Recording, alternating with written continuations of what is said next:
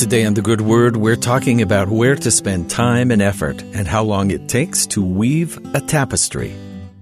Here's a story. Once, a nobleman in medieval France noticed that one of her walls of her small castle was bare.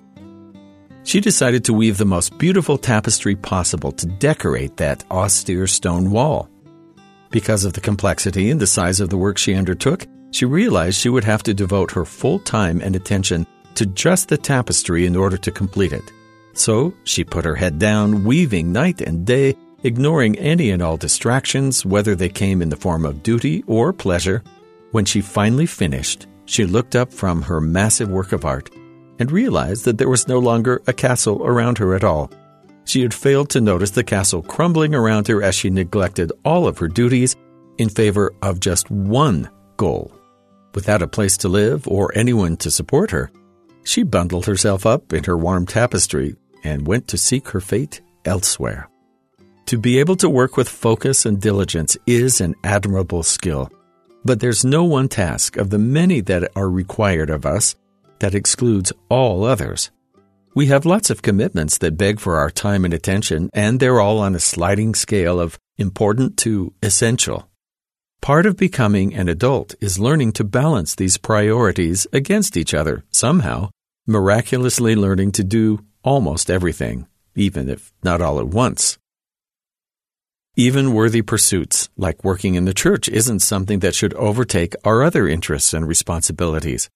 God has given us freedom to decide how we will spend our time on earth, and some things, especially those talked about in Doctrine and Covenants, section 75, should remain the highest priorities, but our growth is ultimately ours to decide. Let them ask, and they shall receive. Knock, and it shall be opened unto them, and be made known from on high, even by the Comforter, whither they shall go. And again, verily I say unto you that every man who is obliged to provide for his own family, let him provide, and he shall in no wise lose his crown, and let him labor in the church. Let every man be diligent in all things, and the idler shall not have place in the church, except he repent and mend his ways.